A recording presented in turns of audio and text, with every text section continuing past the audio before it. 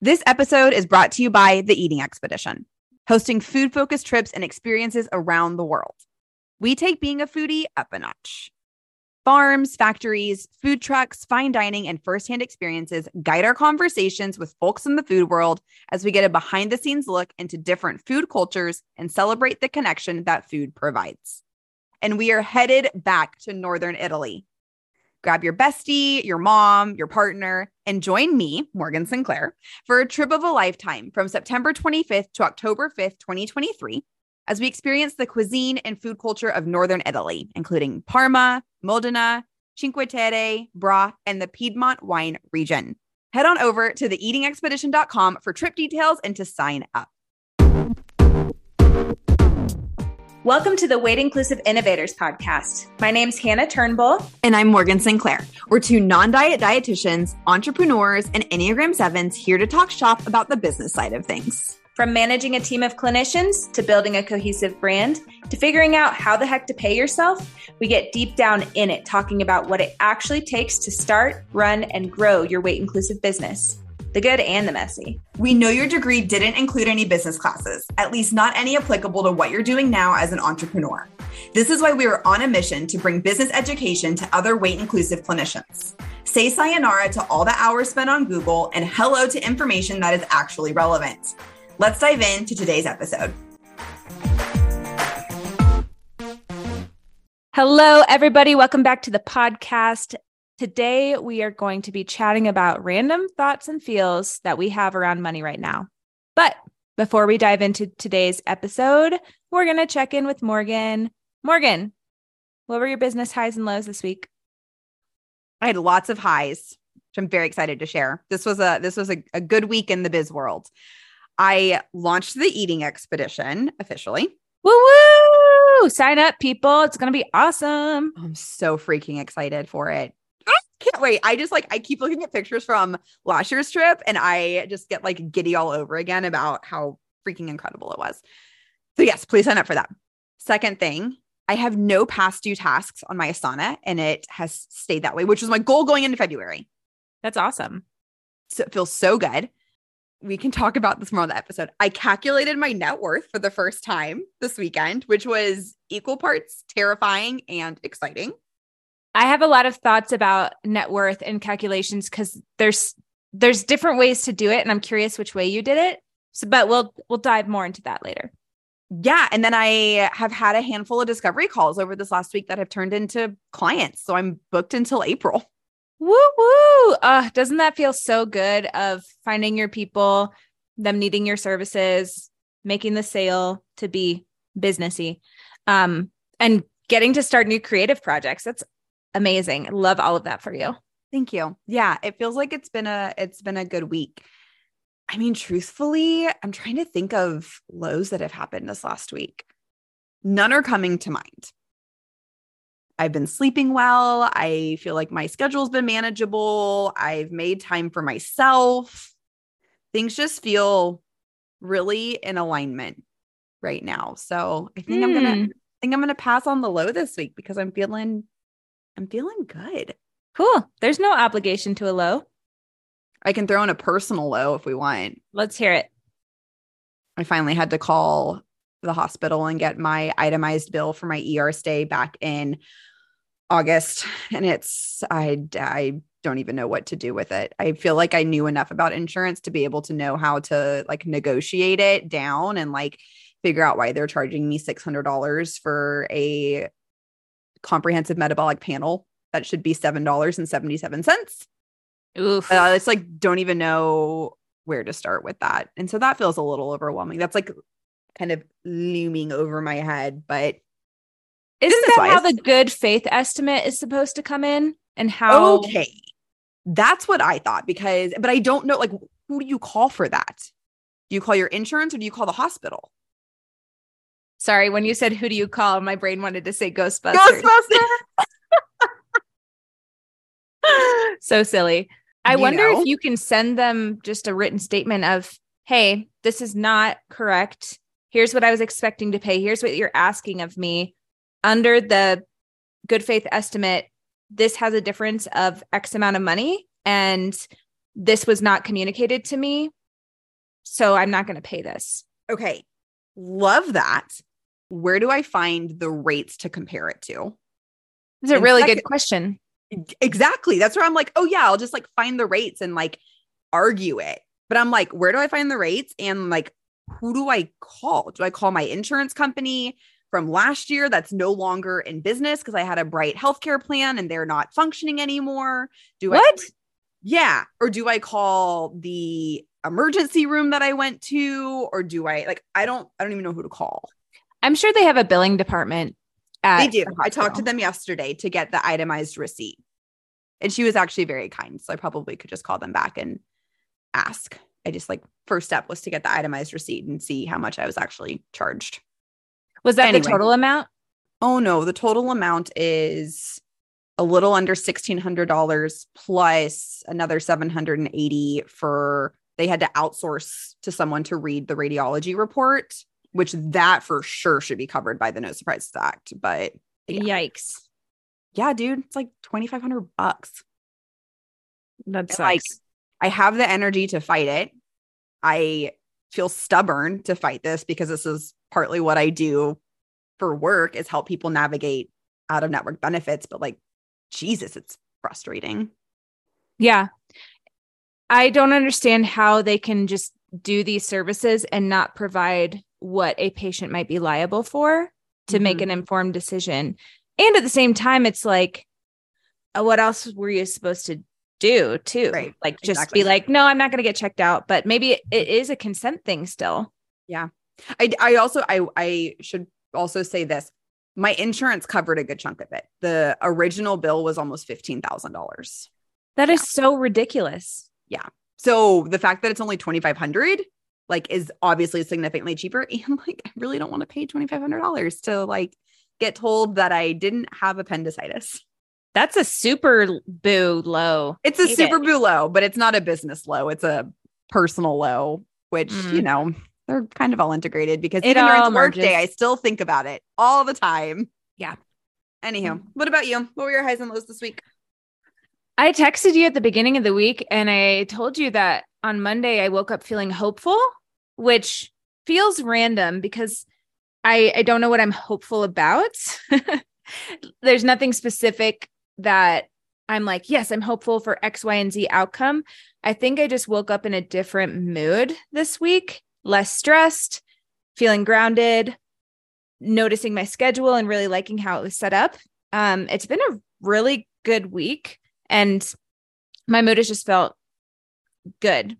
So I'm going to ride that high. And I feel like that's trickling into my work with getting things done and being excited about future things. We also hired somebody at Nourish Colorado, our 10th clinician, if you include me. Double Mhm. digit. Yes. And she's super awesome. So excited for her to start. We might be hiring a second person and kind of staggering them. Our goal is to hire 4 people this year. We will see. Whoa. And so it's like we ripped off the Band-Aid and hired one in the first quarter, which is what we wanted to do. And so that was also a high. How are you feeling about holding space for both hiring someone and also being in the cash flow issues that are January? Yeah. I think the nature of group practice is fairly protective when you have an established group and also when you pay people typically per client session, per billable hour. And so, yes, I pay them ahead of time out of what we have in the business, but I get reimbursed by insurance. So knowing the money will come and having a nest egg kind of settles my fears and my anxieties. And I might have mentioned this in another episode earlier this year, but this is the first year I'm still stressed about cash flow. That's my own shit because as you all know, if you listen to the pod regularly, I am so neurotic about business finances. And I don't feel the same amount of stress as usual because we have an awesome billing department who's so on their shit. I can look in the bank account every day and see money coming in, and that gives me hope too. And we just had literally people, it's the end of January. So we had our end of January bills. I had to pay my team. There was some outstanding things. $40,000 went out of our business bank accounts this week. And that almost made me shit myself. Honestly, I was like, what the fuck? But we were fine. We were good for it. Okay. That would also cause me a lot of panic. Good for you for making it through that. I can tolerate discomfort. It's fine. It's fine. It's fine. It's fine. It has to be fine. It has to be fine. My lows in business this week. I'm really fucking behind on emails. And I don't want to deal with them. I feel like a little bratty child that's like, ugh, why do people want access to me? Ugh. I feel like this about my texts sometimes too, which is my own stuff of just getting overwhelmed and being avoidant. So that's kind of going on in my inbox. So if you listeners have an email in my inbox, I'm really sorry. I haven't gotten to it yet, and I will. I promise. Before the weekend. Well, I bet you'll catch up. I feel like I have ebbs and flows with emails where like sometimes I'll like let them sit in there unread and be like, man, I need to reply to that. And then like literally one day I'll wake up and be like, let me tackle all my emails. I have an hour. Let's go. Something that really messed me up this week is I had someone unread for a few weeks. And what was in there was super time sensitive. And I pretty much missed the mark. And it's going to be okay. But now I'm in a frantic, fuck, I got to get this task done. Yeah. Because it's impacting somebody else. And that's always my biggest pain point in how I interact with businesses and entrepreneurship is the moment it starts affecting someone else, I hate it. Yeah. If it only affects me, I can live in that chaos. But when it affects other people, I'm like, nope, gotta tackle this now. Gotta prioritize. That's how I function too. I get it. You ready to dive in? Let's do it.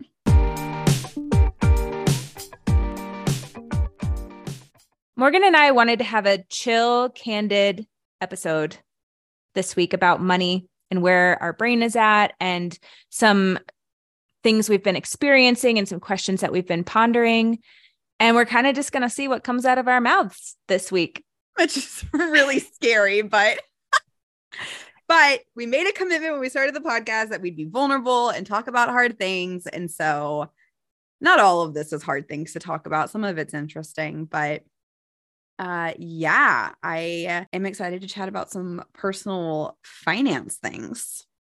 So one thing I've been pondering a lot about with money is what is enough?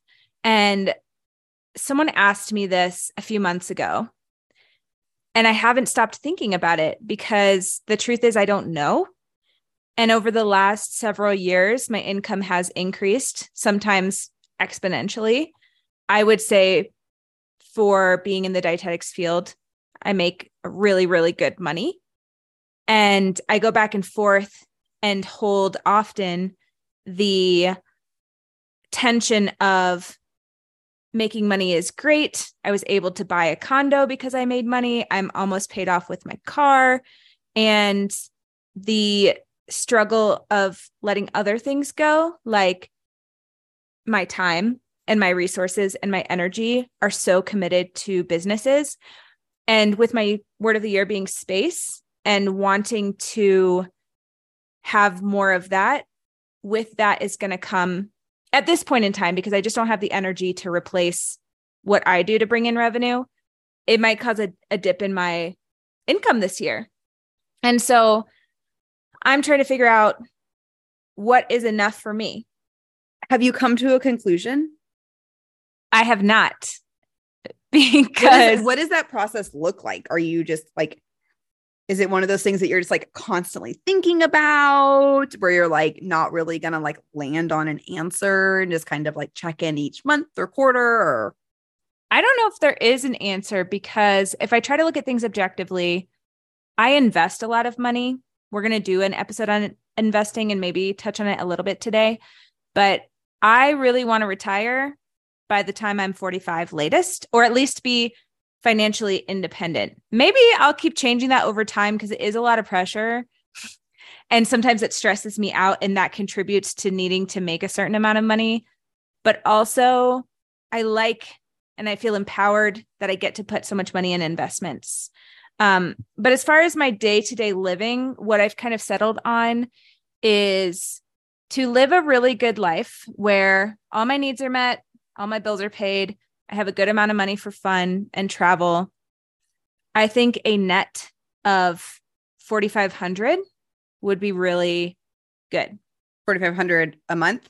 Yes, 4,500 a month, which would be 45 times 12 is Hold on. Equals Morgan's going to do the math. 100 times 12. 54,000. Okay, so that's 54,000 net. So it's probably closer to 75,000 gross. Meaning 75,000 before taxes. Yes. And that actually ties into what the research shows of happiness and money, which is interesting. But happiness only increases so much after that level of income. As you're talking about like what is enough, this is something that I have been thinking about also for a while, just because my income fluctuated so much over the span of 3 years, from like starting as a dietitian, moving to outreach, quitting and working for myself. And it was something that I was always aware of, where like my first full-time job was working as a dietitian at a treatment center. My annual salary was about $52K, not including what's taken out. And that felt like good, but I also don't know if that felt good because it was like my first time ever getting paid consistently for a full-time job. So, but it was manageable. And then whenever I switched over to outreach, and it was also like moving into outreach, and my design studio was doing pretty well for like a side hustle, side gig, my income jumped to a little under 100K. And that felt really good. Like, yeah, there was the stress of the job at the tail end, but like that felt super stable. I wasn't stressed. I was able to pay my bills, and then I had some left over. I really wish I would have started investing then, but I didn't. I was just really excited that I was like having leftover money after all of my bills and honestly living a little bit more extravagant of a lifestyle. Which, you know, I wouldn't trade. I really enjoyed it. And then when I quit my job, my income dropped to about 25,000. And that was a significant jump. And it still hasn't, this past year has been better because I have a few different revenue sources. My first year of entrepreneurship, it was just branding, marketing, web design. So like 25,000 for my first year of entrepreneurship that I paid myself. My business made more than that. Felt pretty good, but it definitely wasn't enough. Got some credit card debt. We can talk about this. I honestly consider it smart debt. Because I knew that I wasn't going to be stuck there forever. I knew that if I needed to get another job, but I wanted to give myself that space in order to like go all in with my business. And I accrued some credit card debt, and I'm slowly but surely paying it off. But I would agree that like my sweet spot would probably be about that same of like that 75 gross minus taxes would be close to 55. That just feels like super manageable to be able to spend money on things that I want to spend on without having it be like the most extra life. I want to mention for myself, important to note is living on that money would not include investments. I'm really aggressive with investments. And just to be transparent, because I think people always want to know, I don't know how much money I made last year. And it's different for me because all of the profit from my group practice, because I'm an S Corp, is quote unquote my pay, even if it stays in the business, because that's just how an S Corp works. You have to pay taxes on that. It's easily double what I could live on.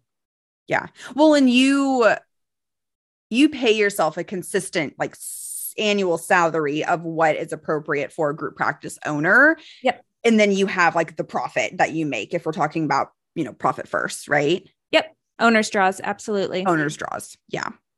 I also feel like I sell my soul to the devil sometimes. Mm-hmm. So there's a trade-off, and that's where I want to find the what is enough, what is the sweet spot with how much I'm working, how much I want to travel and do other things, how I want my time back, and finding where I feel comfortable.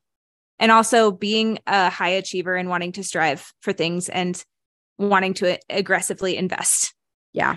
It's the balance of money is really hard when you're so values aligned, yet having to live in a capitalistic society. It's such a hard balance because I'm like, yes, I do want to make money because having excess money for me is about combination, giving it back to things that are important to me and being able to create life experiences that enhance my life, make me happy. Experiences are a really big part of that. And it's not all like wanting to be greedy, but it's, and I would on it have a hot take. I would say, especially in this space where like the weight inclusive space is so much about giving back, and it's a little like anti-capital, which anti-capitalistic, capitalistic, right? Yeah. Okay. Yeah. I was like, capital is not the right word. There needs to be something else about it. Anti-capitalistic, but like, we can't deny that we live in a capitalistic society and we have to figure out what that balance is. I struggle with that so much. I struggle with it because when you have a business, it is capitalism. Mm-hmm. And what I always come back to is, am I treating my employees as well as I can? Am I paying them as well as I can? Am I providing for them as well as I can? And am I still getting compensated for the amount of work and stress and pain at times that I tolerate to make all this happen? And I don't think that that's necessarily wrong. I think it's messed up when somebody is severely profiting off of people and not paying them well and they're not able to take care of themselves. That's a problem. But the reality is we do live in capitalism. The answer to what is enough, like you have to take that into consideration too. Yeah. Mm-hmm. Okay. I'm going to circle back around to smart debt. You have a mortgage.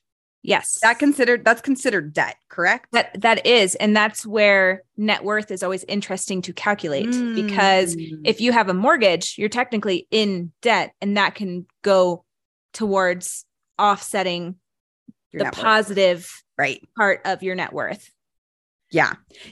And yeah, I would be curious about that too. Cause like, I don't have, the only debt that I have is credit card debt, which is less than what I make and what I have in savings and what I have in investments. I don't have the mortgage. I don't have student loans, where like those numbers, yeah, for sure are going to offset. I don't have car payments. Like those all offset the quote unquote positives. Would you consider your mortgage as a smart debt? 100%. I go back and forth a lot though, because I bought my condo at the peak of the market, kind of. It's definitely worth more now than what I bought it for. And I'm happy to be transparent. I live in the heart of the city of Denver, which is a fucking amazing place to live. I have so many resources. I'm by so many close things. I live 2 blocks from a park. I can drive to the mountains and be skiing in an hour 20 in a good day, as long as I get up at 4 a.m. and don't get gridlocked in traffic. Yep. I'm super privileged, and it's such a great place to live. So I want to give that caveat, but I have a 2-bedroom condo in a smallish building. There's 12 units, and it was listed for $300,000, and I paid $16,000 over to get this place and to get them to take it off the market. Now it's probably worth closer to $400,000 minimum.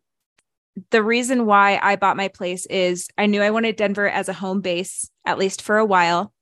And I had enough money for the down payment. Some of that comes with privilege of my parents matching me what I contributed. And it was also the perfect place for me. It's the perfect size. I can have guests. We live in an area we want to live, and I don't see the value of this. You and Bennett. Me and Bennett. Yes. Good clarification. Yes. Me and the dog. Me and the dog. Bennett doesn't really contribute. That's kind of annoying, but he gets to live here. It's fine. So it was a good investment for me. It made total sense. And my mortgage is less than most people's rent in Denver now. Denver's so expensive to rent. Yeah. Well, and I was listening to a podcast episode this morning about like interest rates when it comes to mortgage. And like when you bought, the interest rates were at like an almost like a super low. I don't want to say all time low, but they were like really low as compared to like what they are now. Oh yeah. What they are now is quadruple what my interest rate is. Woo! Mm-hmm. Yeah. So it was right timing, me at a right place in my life. All the stars aligned. I definitely don't recommend buying something just to buy something. It doesn't make any sense, especially when things are so expensive right now.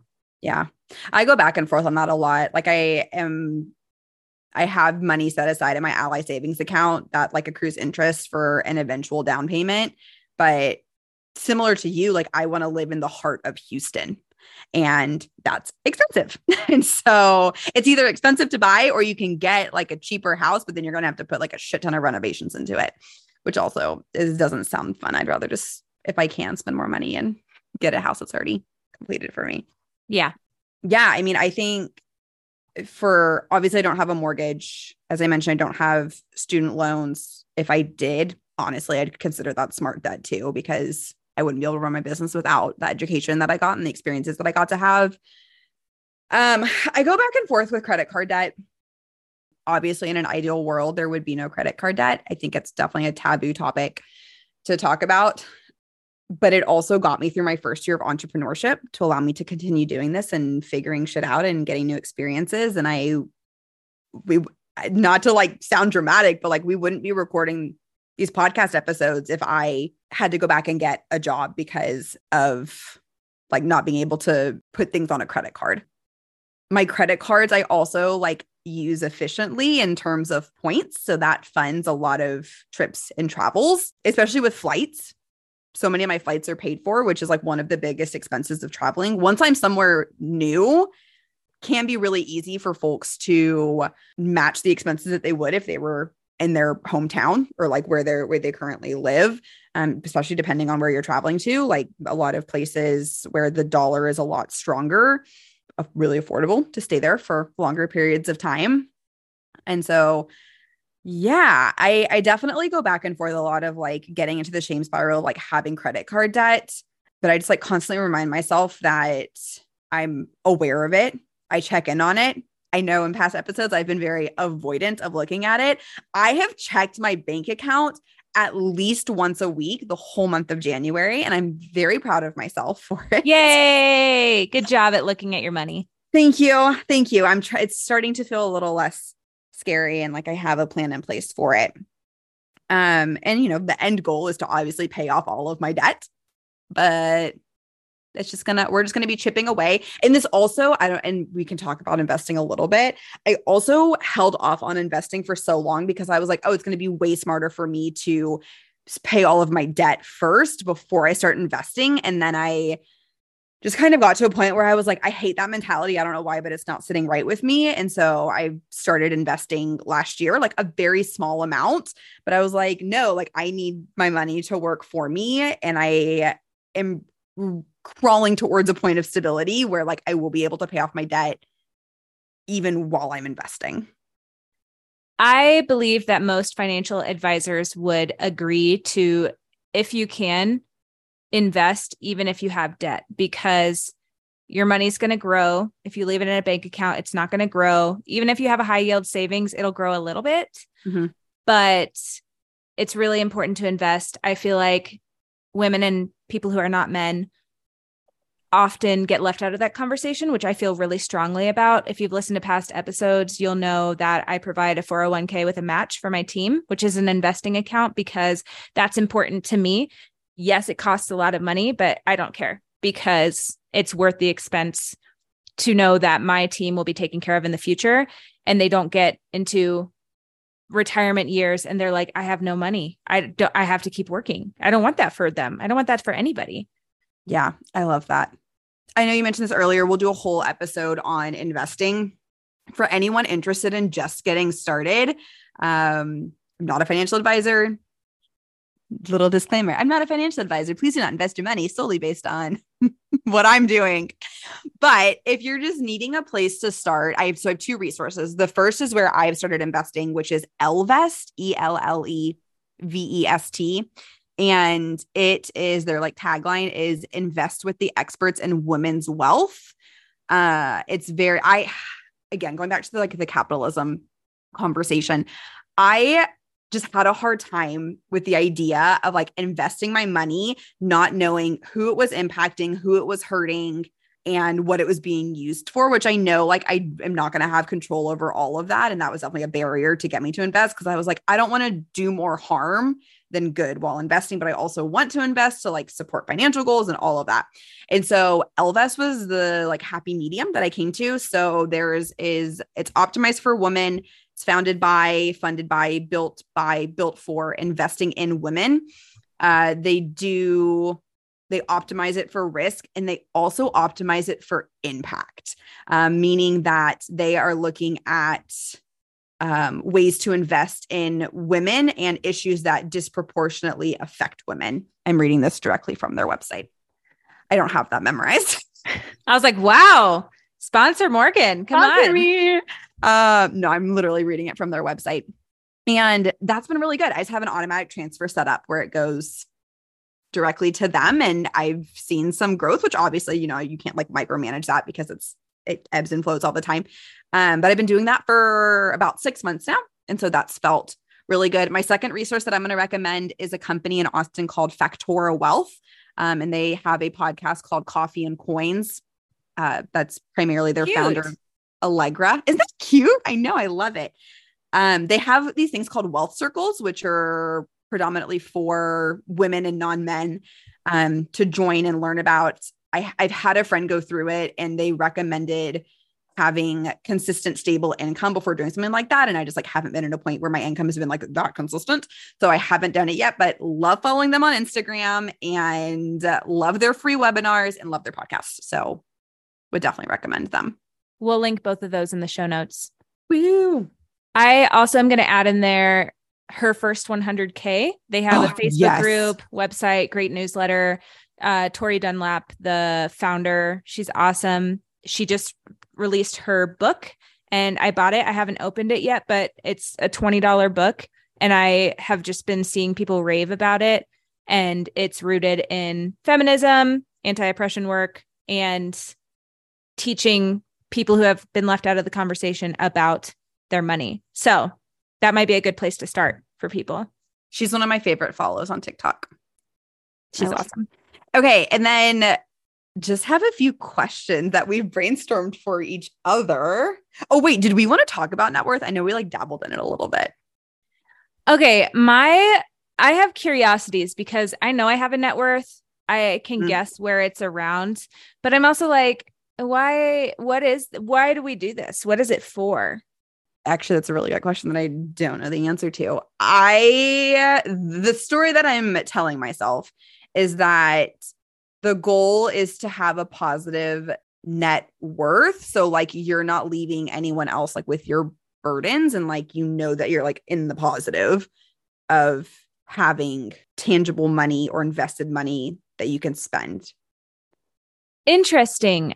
I don't know if you can leave somebody in the negative. Like if you pass away, not to be morbid, and you have debt, that's not yours to give to somebody. It's just gone. If you have a partner with joined finances. There we go. Yeah. That's what I also thought that you accrued, like if someone was like leaving their estate to you and they were like, I'm thinking of like morbid, but if my parents were to pass away and they had debt, like that wouldn't get passed down to me. No. I used to think that too. Oh, nope.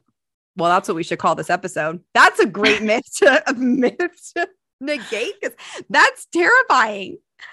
I want people to fact check us, but I'm pretty sure, and I'm going to ask my financial advisors when I see them next, but that doesn't make any sense to me unless you were co-signed on the loan or something, or you were a beneficiary. But why would you be a beneficiary of debt? That doesn't make any sense. Okay. Quick Google search.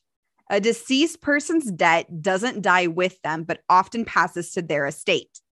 Certain types of debt, such as individual credit card debt, cannot be inherited. However, shared debt will likely still need to be paid by a surviving debt holder. That makes Types sense. of debts that can be inherited: mortgages, co-signed debts, joint debts, community property, and medical debt. Ooh, that medical one is interesting. That's all the other ones make sense to me of like, of course, Yes. a mortgage is debt. And if you're inheriting a house, then Yes. you are responsible for the mortgage. Anyway, I still have a lot more questions that I don't think either of us know the answer to. So we'll follow up after we talk to our financial advisors. More to discuss later. More to discuss. Anyway, while we're on the topic of Googling, what is the purpose of net worth? It's a good indicator of your financial health. It shows whether your overall assets are worth more and less than what you owe. So it's a tool in a way for you to check in. That's interesting because I know net worth as far as investments especially is important to know, and people have their numbers they want to reach to be able to retire. And I know that's one way to kind of look at it, but otherwise I feel if you have a grasp on your money and what's going on, even if it's not where you want to be, that might be enough. And what I worry about with net worth is the comparison trap. And the only time I really look at net worth, one is when my financial planners make me look at it. And then I'm just like, the, and two, whenever I'm looking up celebrities. So for example, whenever we were watching Formula One in Costa Rica, I'm pretty sure I Googled Lewis Hamilton's net worth. Yes. Yeah. So and it's like celebrities who have ridiculous net worths. I'm like, Taylor Swift, ridiculous net worth. She's in the billions. Wild. It's wild. I think. One more quick little note from Google, and then I will share how I have calculated my net worth for anyone interested. Oh, I pulled up the wrong financial thing too. So while you're pulling that up, Taylor Swift's net worth is 450 million. So I misspoke. It's not in the billions, but that's a lot. She's 33. A lot of money. Jesus. Okay. Knowing your net worth is important because it can help you identify areas where you spend too much money. Just because you can afford something doesn't mean you have to buy it. To keep debt from accumulating unnecessarily, consider if something is a want or a need before you make a purchase. Well, obviously. Anyway, that's some sound advice. So the way, and again, I have no clue if this is right or not, but I listened to a recent episode on Coffee and Coins, which we can link the specific episode to, about net worth, and they talk about it. Allegra was talking about it. And so I was like, that'll be an interesting yet terrifying project to have or project to do. So what I did was I added up all of the money in my checking account, both my savings accounts, savings bonds. My aunt gave me savings bonds for my birthday every year, and they're 30-year savings bonds. And so like my first one is going to reach its like max amount in May. Interesting. Anyway, yeah, very interesting. I was asking her if I could set something like that up for my niece, and apparently they I don't think savings bonds are a thing anymore, but I got them every year, at least once a year for my birthday, sometimes twice a year for Christmas. Very interesting. That's so awesome. I have a good chunk of money from savings bonds, and then the amount that I have in my Ellevest account. So those are all of my in the positive numbers. And then I subtracted my credit card debt. Totally makes sense. And I got my net worth. Math. We love it. Math. Do you have a plan to pay off your credit card debt, or are you sort of wrestling with that every month of what you can contribute? How do you recommend? Not that you recommend, you're not a financial advisor, but how are you navigating that in case somebody's in the same situation? Such a good question. This is going to be hard to explain without looking at my spreadsheet with a shit ton of formulas on it. Give us broad. Okay, let me stare at this. Okay, so I have my income coming in for 2 weeks, or for the first half of the month, the 1st to the 15th. That is income from my design studio and from other consulting things that I'm doing. And then if that's not enough to pay my monthly bills and average monthly cost, I pull stuff over from my emergency fund too. I'm not having to pull over from my emergency fund as frequently as I used to. So basically some of all of my income, subtract my monthly expenses, and then I have a number that I'm left with. Let's say I made $2,000 for the first 15 days of the year. My monthly expenses for those 2 weeks is $1,000. We'll just use a rough number. I have $1,000 left over. 2,000 minus 1,000 for monthly expenses gets me to, and those are like my recurring monthly expenses: rent, Spotify, internet, Elvest, car insurance, phone bill, things like that I know are going to be consistent every month. I have $1,000 left over. I budget that out, and budget is like in like the biggest quotation marks you've ever seen in my entire life. I am aware that I have $1,000 to spend in those 2 weeks. I know what my usual gas payment is, food, both groceries and eating out, coffee runs. So many and then I kind of runs. divide it up, but so many coffee runs. It's worth it. It makes me leave my apartment. Not makes me leave my apartment. I get to leave my apartment and go get coffee every day, and it feels so good.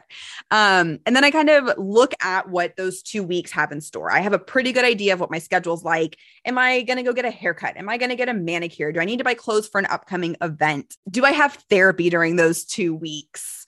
Just like kind of looking at things like that. And my goal is to make sure that that number does not go over the $1,000. Ideally, it will be less than the $1,000. And so I know I will be able to pay off all of my expenses for those first 15 days. And then whatever I have left over, I put a little bit back into my emergency fund, and the rest goes to paying off my credit card. Was that confusing? No, I mean, Okay, I cool. followed it. Cool. It's also okay if it was confusing for people. Yeah. I just like imagine, I am imagining whenever I'm like driving my car and someone starts throwing out like equations, and I'm like, I'm not a visual math person, so sorry if that was confusing. So you kind of mentioned one of these. I'm going to guess that coffee is on your list. Mm-hmm. But what are your top 3 things that you fucking love to spend money on? And you do it Coffee. relentlessly. Coffee daily. Screw the Dave Ramsey, you shouldn't buy coffee. Fuck that. Coffee brings me so much joy. The baristas know my name. They usually know my coffee order. It makes me feel really cared for. I love going and working at coffee shops. I will always buy coffee. It is a quality of life thing. Totally agree. Yeah, that's never going away. I will sacrifice other things before I sacrifice my at least once a day, sometimes twice a day coffee runs. Okay, so coffe's 1. What are your other 2? Coffee's 1. You can only pick 3, so choose wisely. Trips. No one's surprised. No one's surprised. Well, I was thinking, I was like, am I about to say trips? And Hannah's going to be like, so flights is 1 and lodging is 1 and experience is 1. And you can't do that. Nope. We're going to lump some trips. Yeah, that should not surprise anyone. That nothing makes me feel more myself, alive, excited, passionate, confident, best version of myself than when I'm traveling. Cool. That was number 2. Number 3 would be going out to dinner or happy hour with friends, because social connection is a prominent part of my life. Love that. Those are all super valid. I feel like you're about to tell me your big 3. I'm going to be like, fuck, I really wish I would have added that one. What are yours? Give it to us. Well, now I have to think of them. This is in no particular order, but 1 is obviously travel. Yes. And wanting to experience the world. Adventure is really important to me. Number 2 is sport. So skiing, climbing, all the adventure things that I like to do. Rollerblading. Well, roller skating. Roller skating. Sorry. I'm the blader. You're the skater. So, but all of those things feel sometimes like a one-time purchase. Like my roller skates, I bought them and I can ride the shit out of those things until I break them, you know? So I'm all about paying top dollar for that kind of thing that I know I'm going to use. I prove to myself that I'm going to use it first, and then I drop the money. Not relentlessly. It's still smart, but I'm not afraid to spend $350 on my skates, which I did. And I've used them at least 20 times already. So I always break that down in my head of like, that's like $10, $15 per time. Perfect. That number is going to keep going down over time. Yep. The third thing is food. Mm-hmm. For sure. I really want to add a bonus 4th, which is therapy. That's all. I think that should be a free one. I think so too. I think it's like just a given. 4th. That's how I feel. Because the things I'm naming aren't necessarily what I spend most of my money on. I would say I spend most of my money on My mortgage is my biggest expense, and therapy. I would say those are my two biggest. Rent, but yeah. But the things that I am like, I will pay good money for this shit because this is why we're here. This is why we make money, is travel, sport, and food, which I put coffee in the category of food. So if you want to merge yours and pick a new third, that's okay. Well, okay, I'll say this. I'll do like food and coffee as one, and then experiences with other people as a third. For example, I'm taking golf lessons right now with the other Hannah in my life. And we also took tennis lessons together in the fall. And like, that's just fun. I value doing things like having experiences with friends. I noticed that neither of us really said anything materialistic. And I'll put obviously an asterisk on that because everybody can decide what sounds materialistic to them. But we're about experiences and enjoyment and not accumulating stuff. I hate stuff so much. This weekend, actually, I am not skiing. I'm going to take a break and I'm going to clean out my entire apartment and donate everything that I don't use and really hold every item and be like, do I want this? Which if you want to do that with me on FaceTime, I have been meaning to do that. I can see it. There's a whole pile of things that I've just like gradually added to of things that I need to go donate. Maybe we need an accountability club Zoom where we all put our black screens on, we mute ourselves, and we're just fucking cleaning. Let us know if you're interested. Okay, we love to spend money on those things. Is there anything that you hate spending money on? I was just thinking of the first thing that popped into my head, and it's so small and it's so stupid. What is it? It's dog poop bags. Oh, I hate spending money to buy plastic to pick up my dog's shit and throw it away. It kills me on so many levels. So what I do is, because I live in the city, there is a bunch of bag holders where you can take some. So every day I'll walk past one and just grab 3. I will say I actually this week finally did order some, and I hated it because I kept running out, and then the bag containers kept being out of them. So I was like, okay, Hannah, just buy it. Just do it. It's going to make your life easier. So this week I did buy bags, but I fucking hate it. And I resisted it for so long. I've had my dog for 5 years. It's going to be 6 years in August. And so I went a long time without buying poop bags. You haven't bought poop bags since you've had him? I in and out of it, I go. But ever since I've lived in Denver, and especially I've lived in oh my gosh, it's been 2 years since I got my condo. Ever since I moved into this condo, I've never bought poop bags. So at least the last 2 years. Oh my God. How much do poop bags cost? It's not even about the money. It's the principle. I just ordered 270 of them for $10. That's what I'm saying. It's not about the money. It's the principle. Oh my God. It's random. That's so funny. What do you hate spending money on?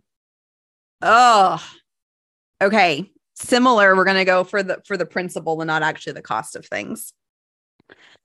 I buy gallon water bottles, like the big ones, because Houston water is just like, it tastes okay. It's probably okay, but I'm a little skeptical of it. And so I tried the Brita filter. I just like don't have the patience to fill that thing up every single time I use it.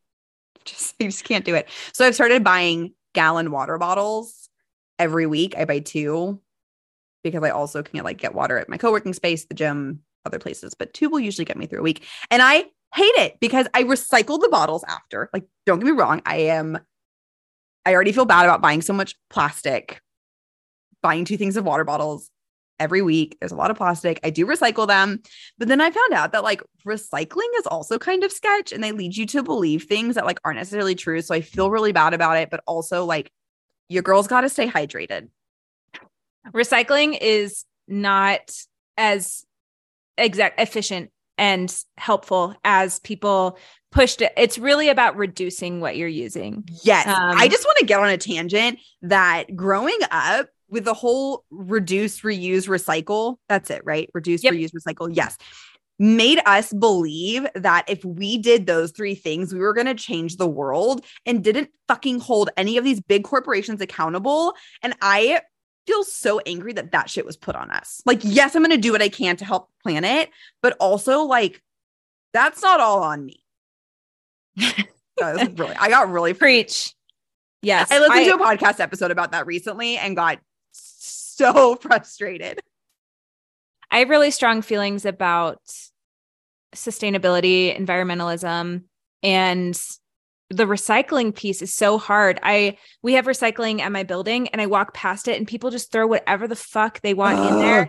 And I'm like, you just ruined a whole container of recycling. None of that is going to get recycled now. So everybody, please just look at what your city actually recycles, what's recyclable. And if you're not sure, it's better to just throw it in the trash. Yeah.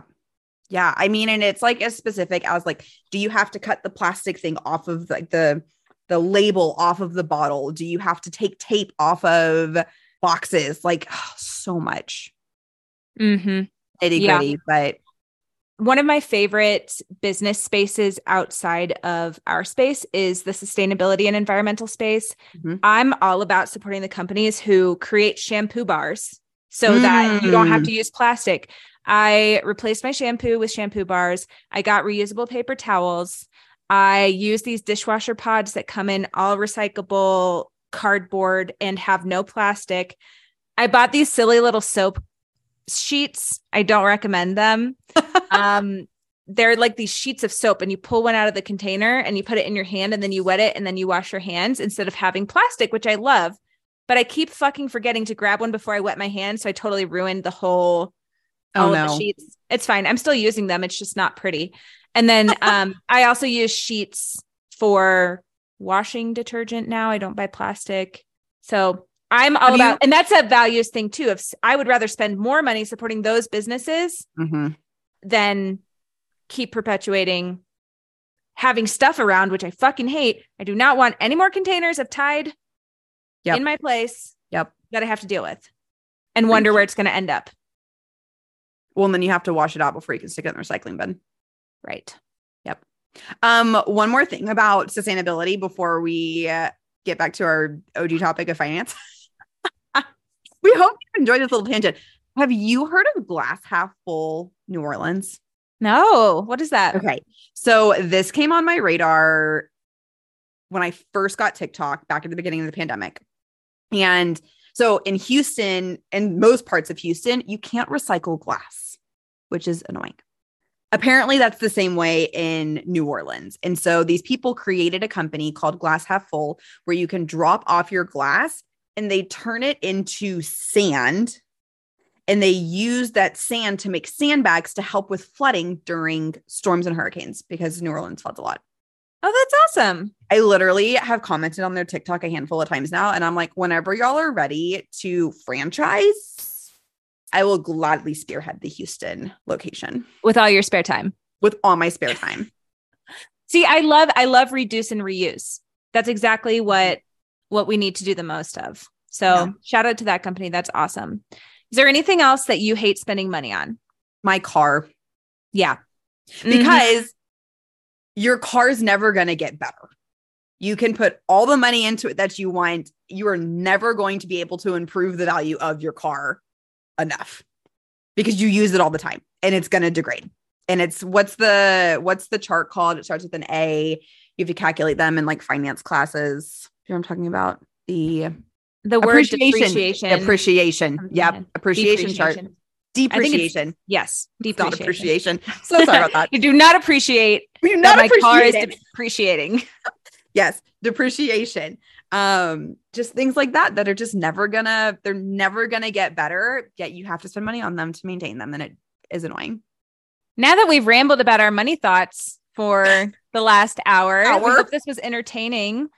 Any last thoughts you want to add in? I feel like we covered it. No, we covered a lot. I hope I hope this was, number one, entertaining because at minimum, because we didn't have a script we usually like write out like great talking points to like kind of guide us through the conversation and didn't really have that today. So we hope you enjoyed it at least and maybe felt validated by one of our thoughts that is not super talked about unless you're following someone like Tori Dunlap or other financial women, non-men, progressive financial influencers on social media. And if you have any money thoughts you've been pondering lately, we'd love to hear it. You can email us. You can reply to our newsletter, hello@weightInclusiveinnovators.com, which we did revamp our newsletter. So if you're not on that list, you got to get on there.